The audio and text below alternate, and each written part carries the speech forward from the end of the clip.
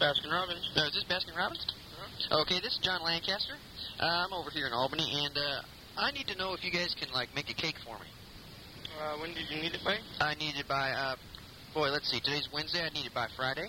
Is that a possibility? Sure. Okay. Basically, it's my 5th anniversary for my wife and I, and I'm trying to get just a cake for her. She's telling me I need to be, like, kind of more liberal, and so I'm just kind of, being more a little bit laid back. And I'm trying to get, like, just a normal cake for just anniversary. Do you make anniversary-type cake? Sure. Okay. I guess this is kind of embarrassing, but I'm trying to just be more liberal. I'm trying to get a cake in the shape of my penis. Huh. Now, I don't know if you guys can, like, will allow me to come in and pose for it, or if you guys would need a picture, or what? No. You don't do that sort of thing? No. Do you know someone who would? Or should I try other cake shops? I've heard of a candy shop somewhere up in Salem that makes chocolates like that. Okay, I think...